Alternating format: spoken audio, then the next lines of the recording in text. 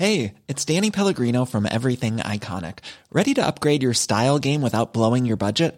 Check out Quince. They've got all the good stuff, shirts and polos, activewear, and fine leather goods, all at 50 to 80% less than other high-end brands. And the best part?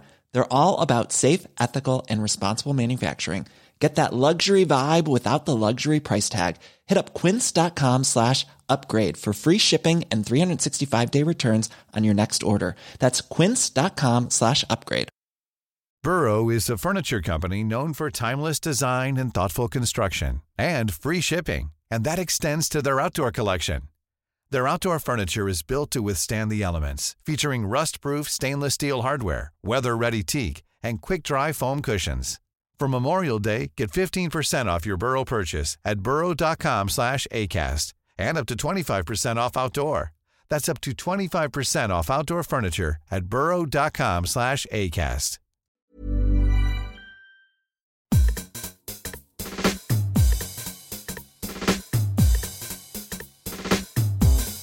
This is Eat, Sleep, Work, Repeat, a weekly series of podcasts about happiness and work culture.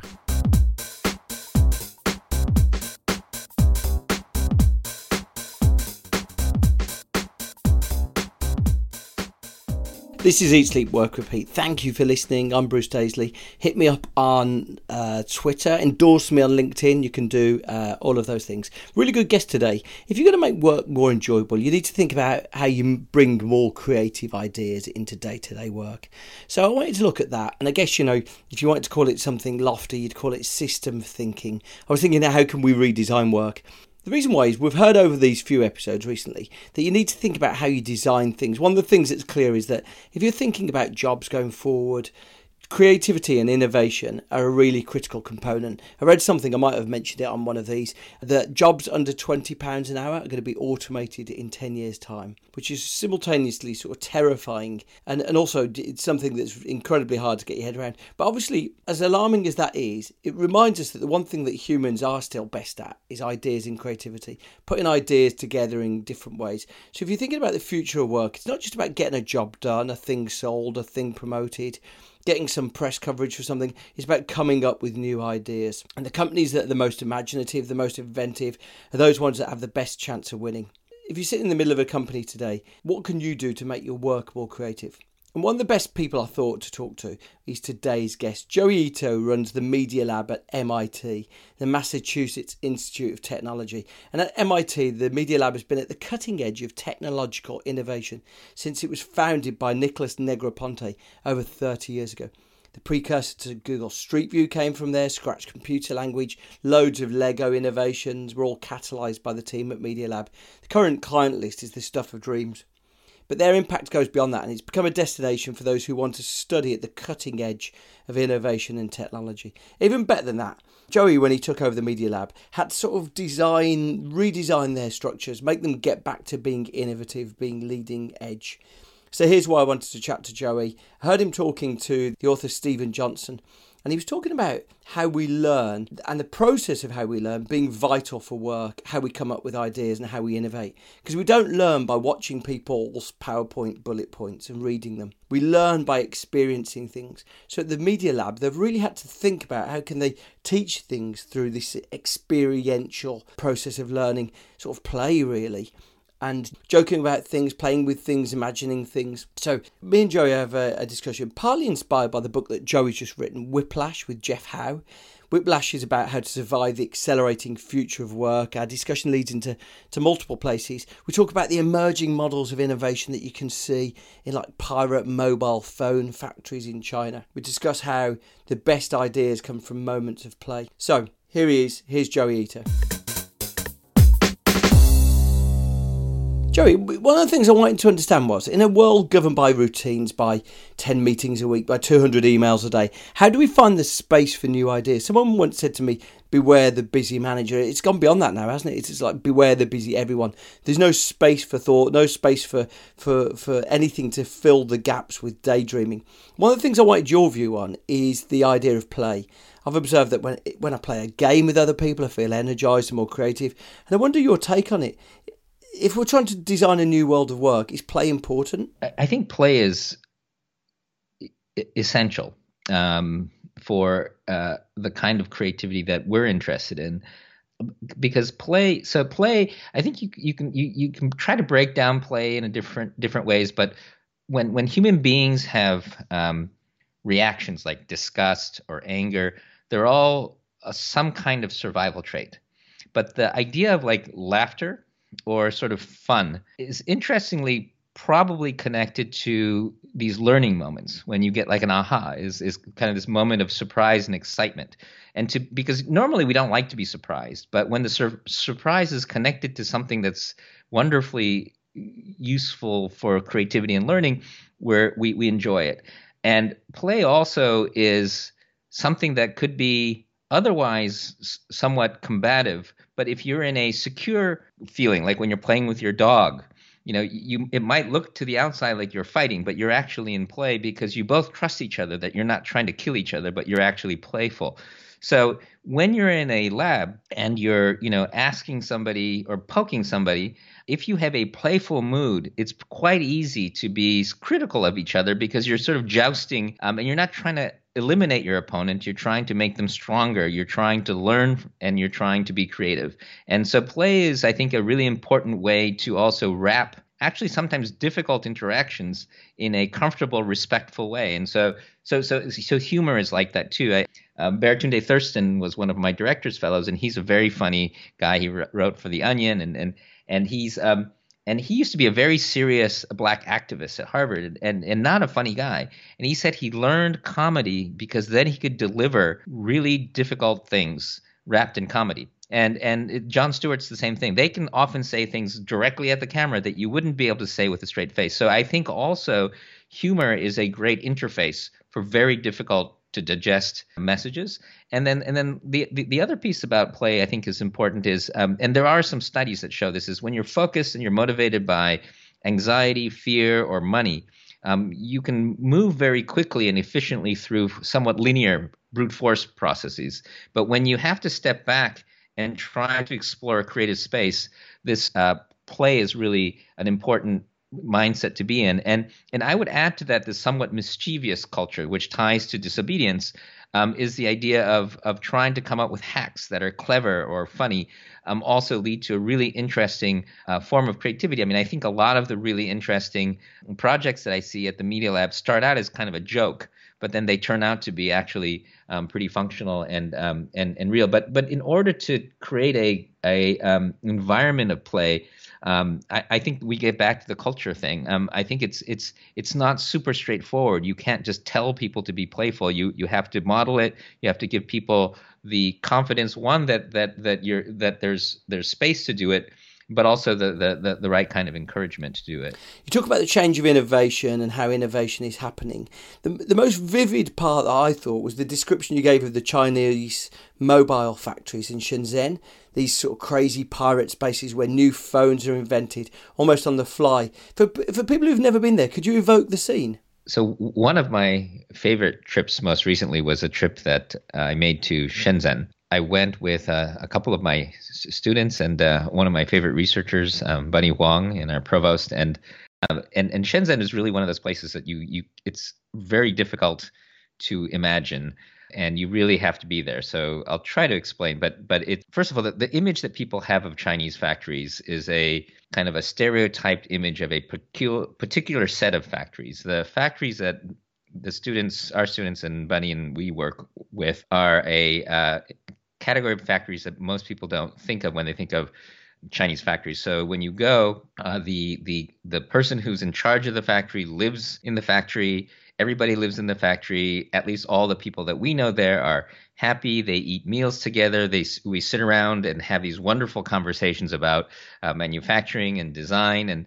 And one of the people that we worked with was this young woman who had 8 months ago just been working in a textiles factory, but was applying a lot of what she had learned into electronics. And in these little small factories, what you get is bits and pieces of, a little bit of Nintendo run here, a little bit of an Apple run here. So when you think of sort of Chinese factories, you might imagine these huge monolithic factories where, you've got these like robots just running this machine. But in fact, what it is this amazing web of thousands of factories, each with their particular talents and their particular skills. And when you go in and you say, I want to make a flexible printed circuit board, have you ever done that? They'll say, no, but we could maybe do this. And my aunt over there has this process that can do that. My uncle over there might be able to help you with this. And before you know it, by the end of the day, you've invented a completely new manufacturing process to design something that's never been designed before. One of the things that we deployed from the lab was circuit stickers that were designed by a young researcher at our lab named G. And she, wanted to create a way to stick circuits onto a notepad and then be able to draw lines with conductive ink and allow little girls or parents or whoever to be able to just draw and have circuits that worked.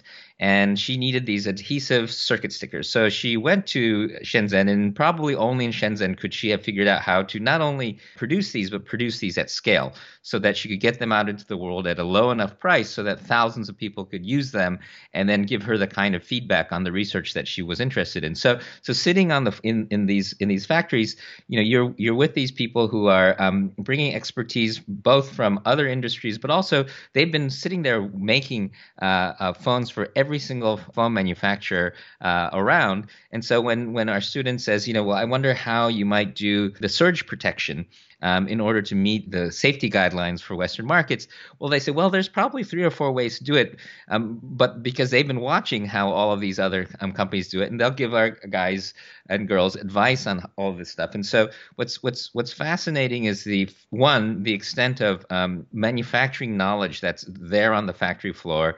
2, the fact that each of these factories is like a family with lots of people who hang around, and they're not. First of all, most of them, not all of them, but most of them enjoy their work.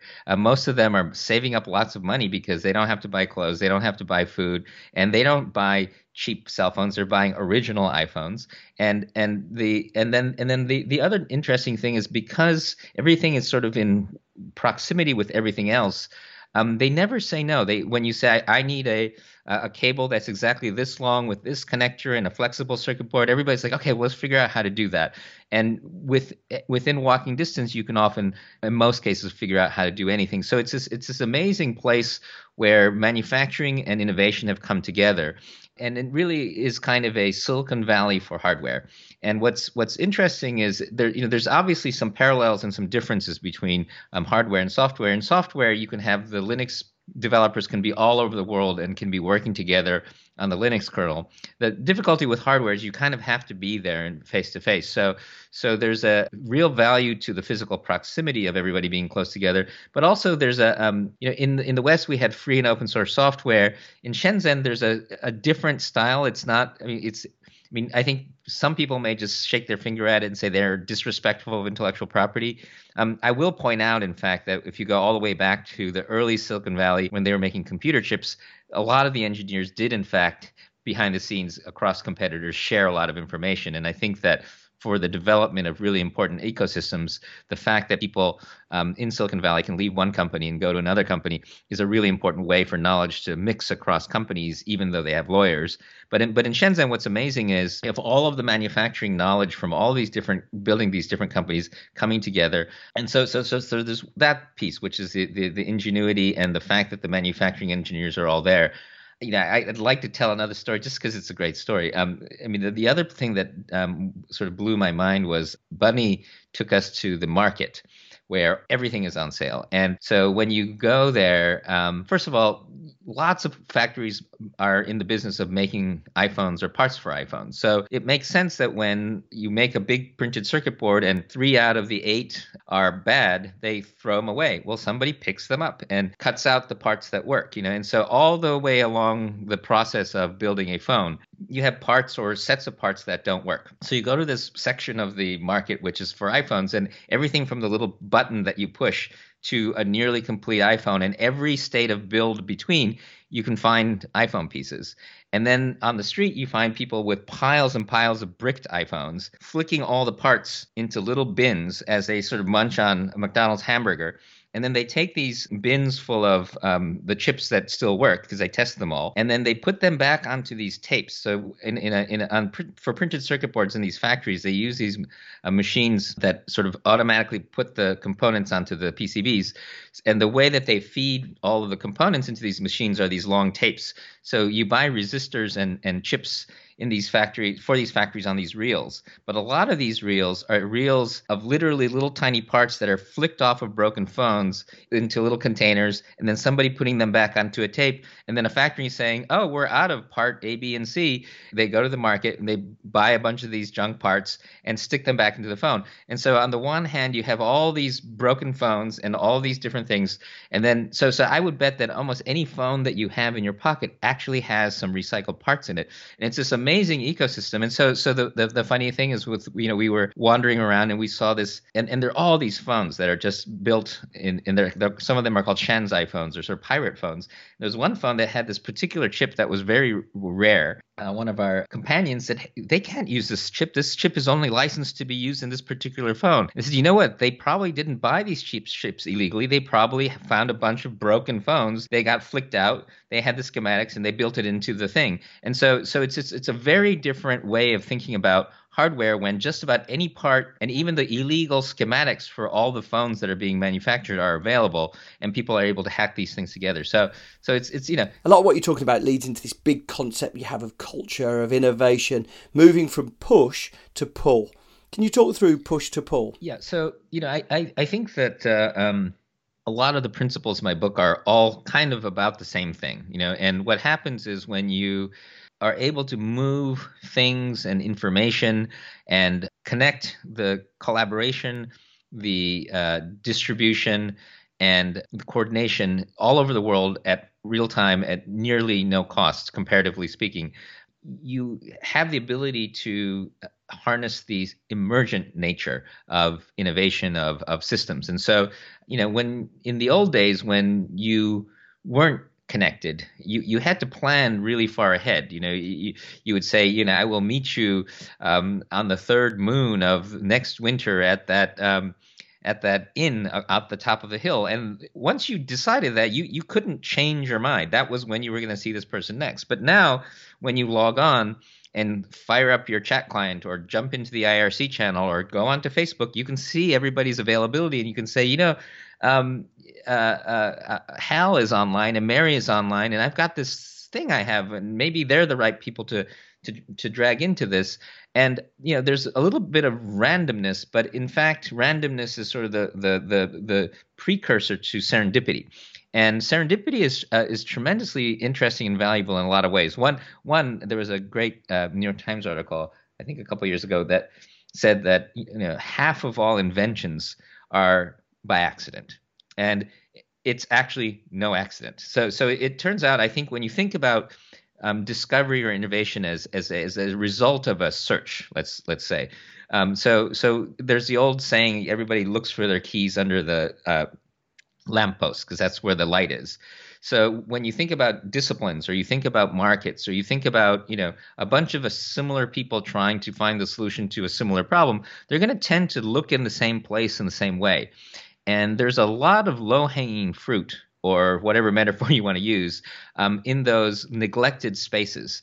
And often those neglected spaces are just a glance to the side. And so when we talk about focus and plans, what it also means is that you're sort of shutting down your peripheral vision and saying, no, I just need to make sure I get to my goal. I don't care whether there are daisies by the road or whether I see my friend crossing the road over there. You just need to get to where you're going. And in many cases, that's important. When you're rushing to the hospital, or when you know exactly what you want to do, you only have a certain amount of time. Execution and focus is very important. But when you're exploring, when you're thinking, when you're trying to be creative, the ability to open up your peripheral vision is tremendously important. But also this idea of the power of pull. So to sort of bring it back to Shenzhen, there may be dozens of ways to get to a particular endpoint. But by brainstorming and running into each other and sort of running around the market and looking at things, you start to get so many different ideas on the paths to get there. And the other thing that's really important is sort of using the metaphor of sort of opening up your chat client or whatever. You get the resources that are available now. in actually, you can find a lot of this originates from the just-in-time manufacturing of the Japanese car companies back in the day when they were trying to lower inventory by having things show up just when they needed them rather than stocking a whole bunch of inventory. Because the problem is if you stock a whole bunch of inventory and you decide that there's an error or you want to change the model or you want to do something different, you can't because you've got all this inventory. If you're pulling things just as you need them, you don't have that inventory risk, and you're able to be agile because you can say, you know what, we're going to change the design here, we're going to change the part here, or we just had a earthquake in Japan, this part is no longer available. How do we redesign the iPhone using parts that are available? And that kind of agility comes with this pullover push, this real-time nature. And so for instance, when we did this thing called Safecast, which was a project that we started after the earthquake in Japan, a number of us were concerned because the government and the power company weren't giving us very good information about the radioactive cloud that was sort of dispersing waste around Japan. And so a bunch of us got together and we found some people that were good at mapping. We found some people that understood high voltage electronics to make Geiger counters. We found some people that knew a lot about Geiger counters. And within a month, we were able to find, a team at a person at IDEO doing the maps, a person who had worked on 3 Mile Island's monitoring system afterwards, and we were able to put together a group that could design a mobile Geiger counter, put a website together, figure out how to do the measurements, get a bunch of volunteers in cars, and drive all over Japan, over 60 million data points now, and with almost no money. Starting after the fact, we were more successful than any NGO or any government, but it literally was going onto mailing lists and looking for these people who were available, who happened to know exactly the right skills that we needed, and then being able to coordinate with them at nearly no cost. And so I guess the last thing I will say on this point is sort of a lot of assets on your balance sheet, whether they're lines of code or printing presses or patents, are all assets, but they're liabilities for pivoting. So if you've ever been in a product meeting with engineers and you've done a 2-week sprint and you roll out a new product and you say, that's not working.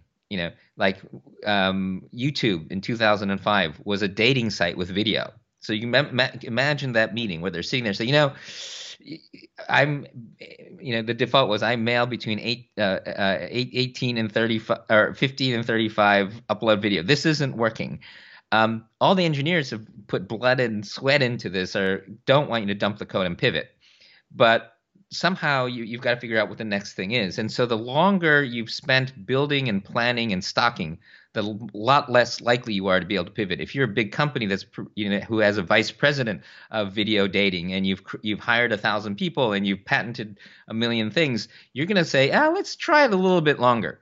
Whereas if you're a startup that's only spent 2 weeks on it, you're going to say, you know what, let's try something else. Let's go jump on and become the video embeds for MySpace because the Google guys aren't moving fast enough. And so in a world where things are changing very quickly, this lack of dependence on the inventory, this ability to pull the freshest people and the freshest idea when you need them, and then to be able to embrace serendipity rather than sticking to plan, that becomes I don't want to diminish the need for focus and execution in some phases, but to be able to pull back and harness serendipity and speed is a tremendously important survival piece of these days, I think. What I'm inspired by MIT is how you incorporate these things into your DNA. One thing you talk about at the Media Lab is the difference between disobedience and criticism.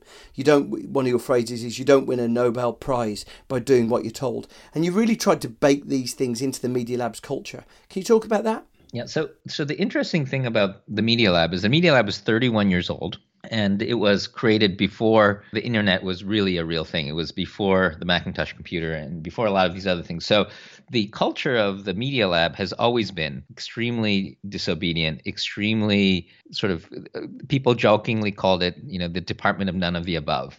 So we often use the word anti-disciplinary, which is that it was sort of the place where all the stuff that didn't fit in anywhere else but still seemed like it was worth doing would show up.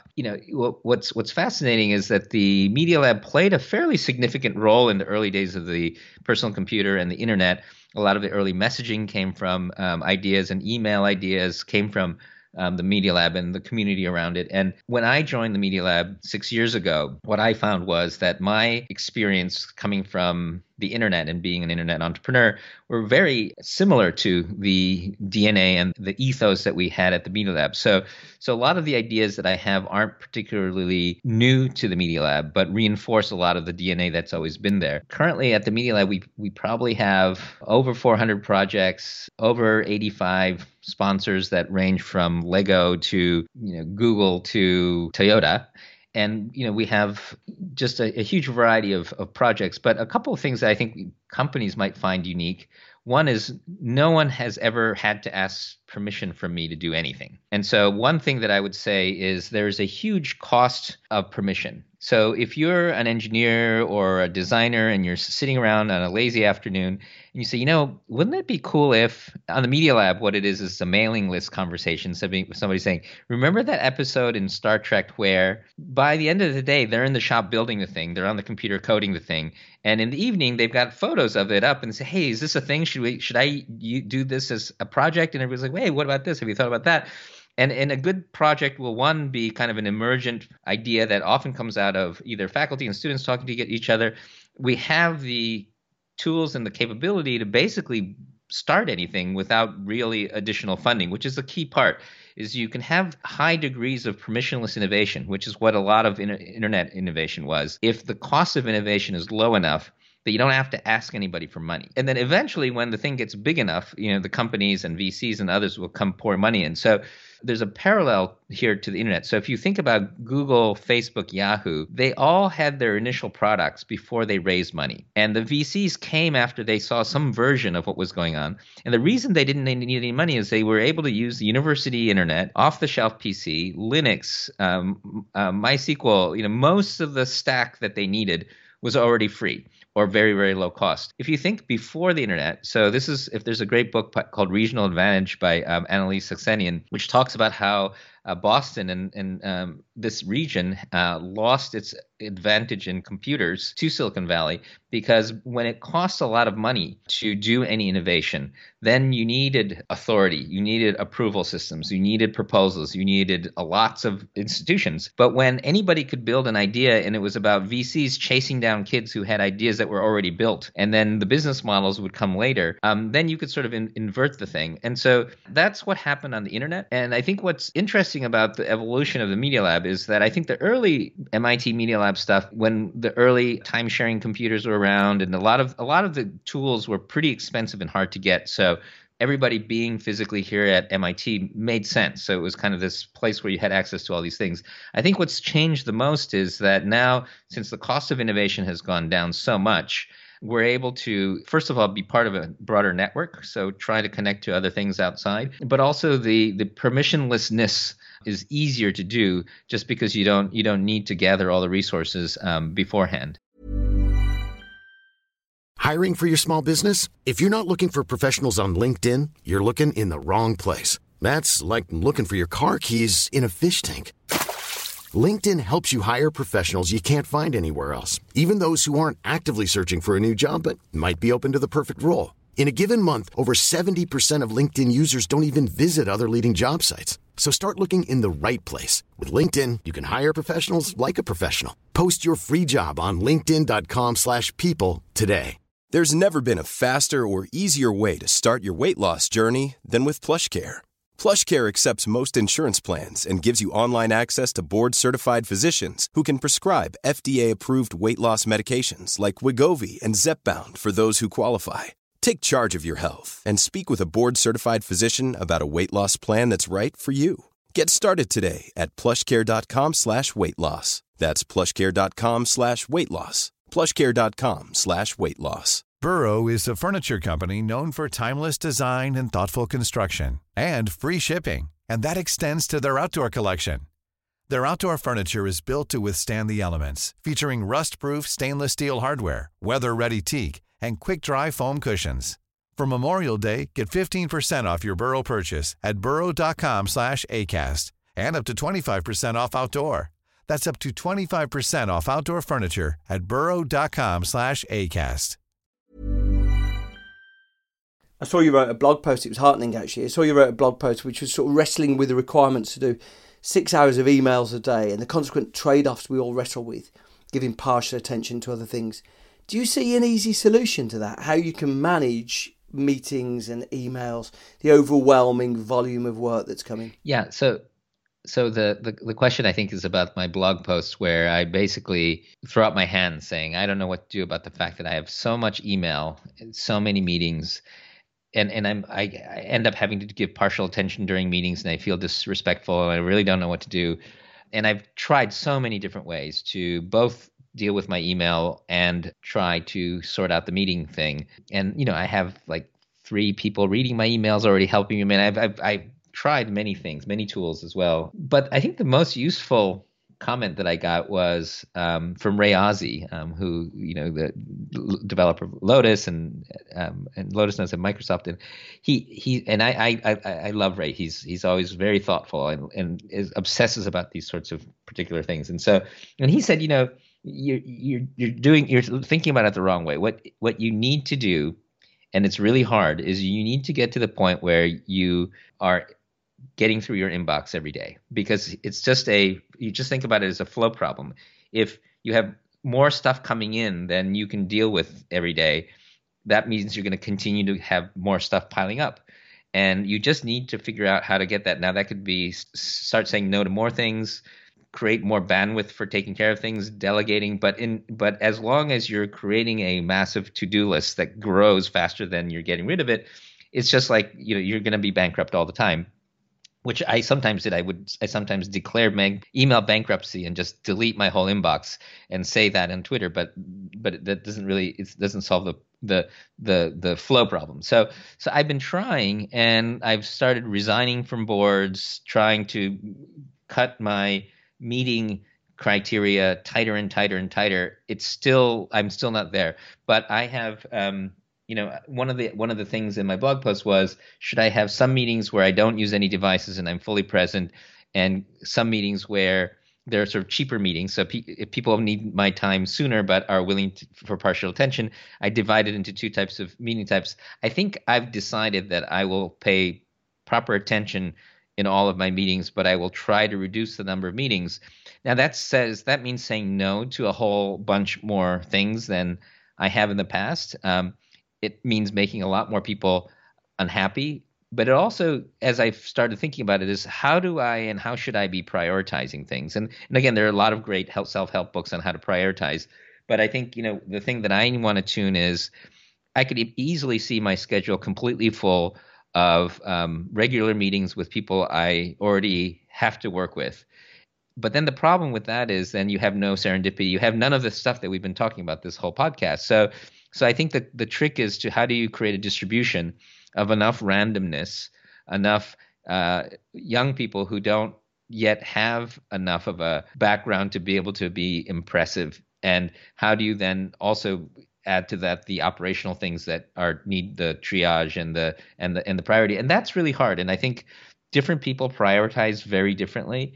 One of my best friends, Reid Hoffman, he's a master at certain types of scale, but he has this weird philosophy, which I don't really agree with, but he calls it "let fires burn." He talks about this famous story where at PayPal, where there were just so much problems that the customer service was ringing off the phone, and people just stopped answering the phones until they kind of got past a certain thing, and then they started answering the phones again. And for him, hyper focus on the top priority is the way he's been able to scale these things, which makes sense in a venture sort of situation where you can't take your eye off the ball, and this is about focus, right?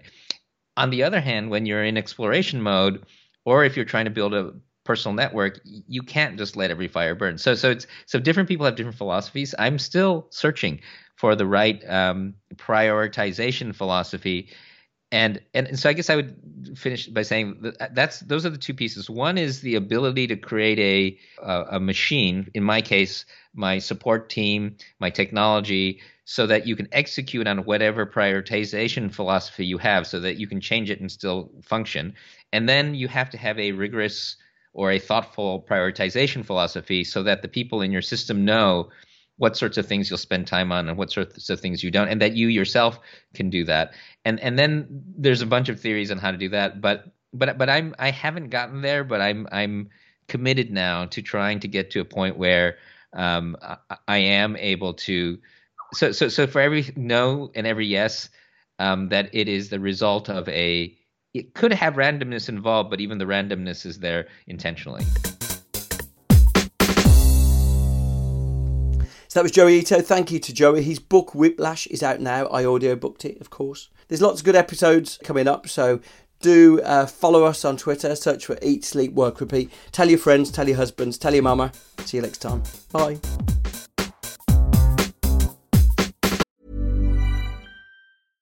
Flexibility is great. That's why there's yoga. Flexibility for your insurance coverage is great too. That's why there's United Healthcare Insurance Plans. Underwritten by Golden Rule Insurance Company, United Healthcare Insurance Plans offer flexible, budget-friendly coverage for medical, vision, dental, and more. One of these plans may be right for you if you're, say, between jobs, coming off your parents' plan, turning a side hustle into a full hustle, or even missed open enrollment. Want more flexibility? Find out more about United Healthcare Insurance Plans at uh1.com. Normally, being a little extra can be a bit much, but when it comes to healthcare, it pays to be extra. And United Healthcare makes it easy with Health Protector Guard fixed indemnity insurance plans. Underwritten by Golden Rule Insurance Company, they supplement your primary plan, helping you manage out-of-pocket costs without the usual requirements and restrictions like deductibles and enrollment periods. So when it comes to covering your medical bills, you can feel good about being a little extra. Visit uh1.com to find the Health Protector Guard plan for you. Imagine the softest sheets you've ever felt. Now imagine them getting even softer over time. That's what you'll feel with Boll & Branch's organic cotton sheets. In a recent customer survey, 96% replied that Boll & Branch sheets get softer with every wash. Start getting your best night's sleep in these sheets that get softer and softer for years to come. Try their sheets with a 30-night guarantee. Plus, get 15% off your first order at bollandbranch.com. Code BUTTERY. Exclusions apply. See site for details.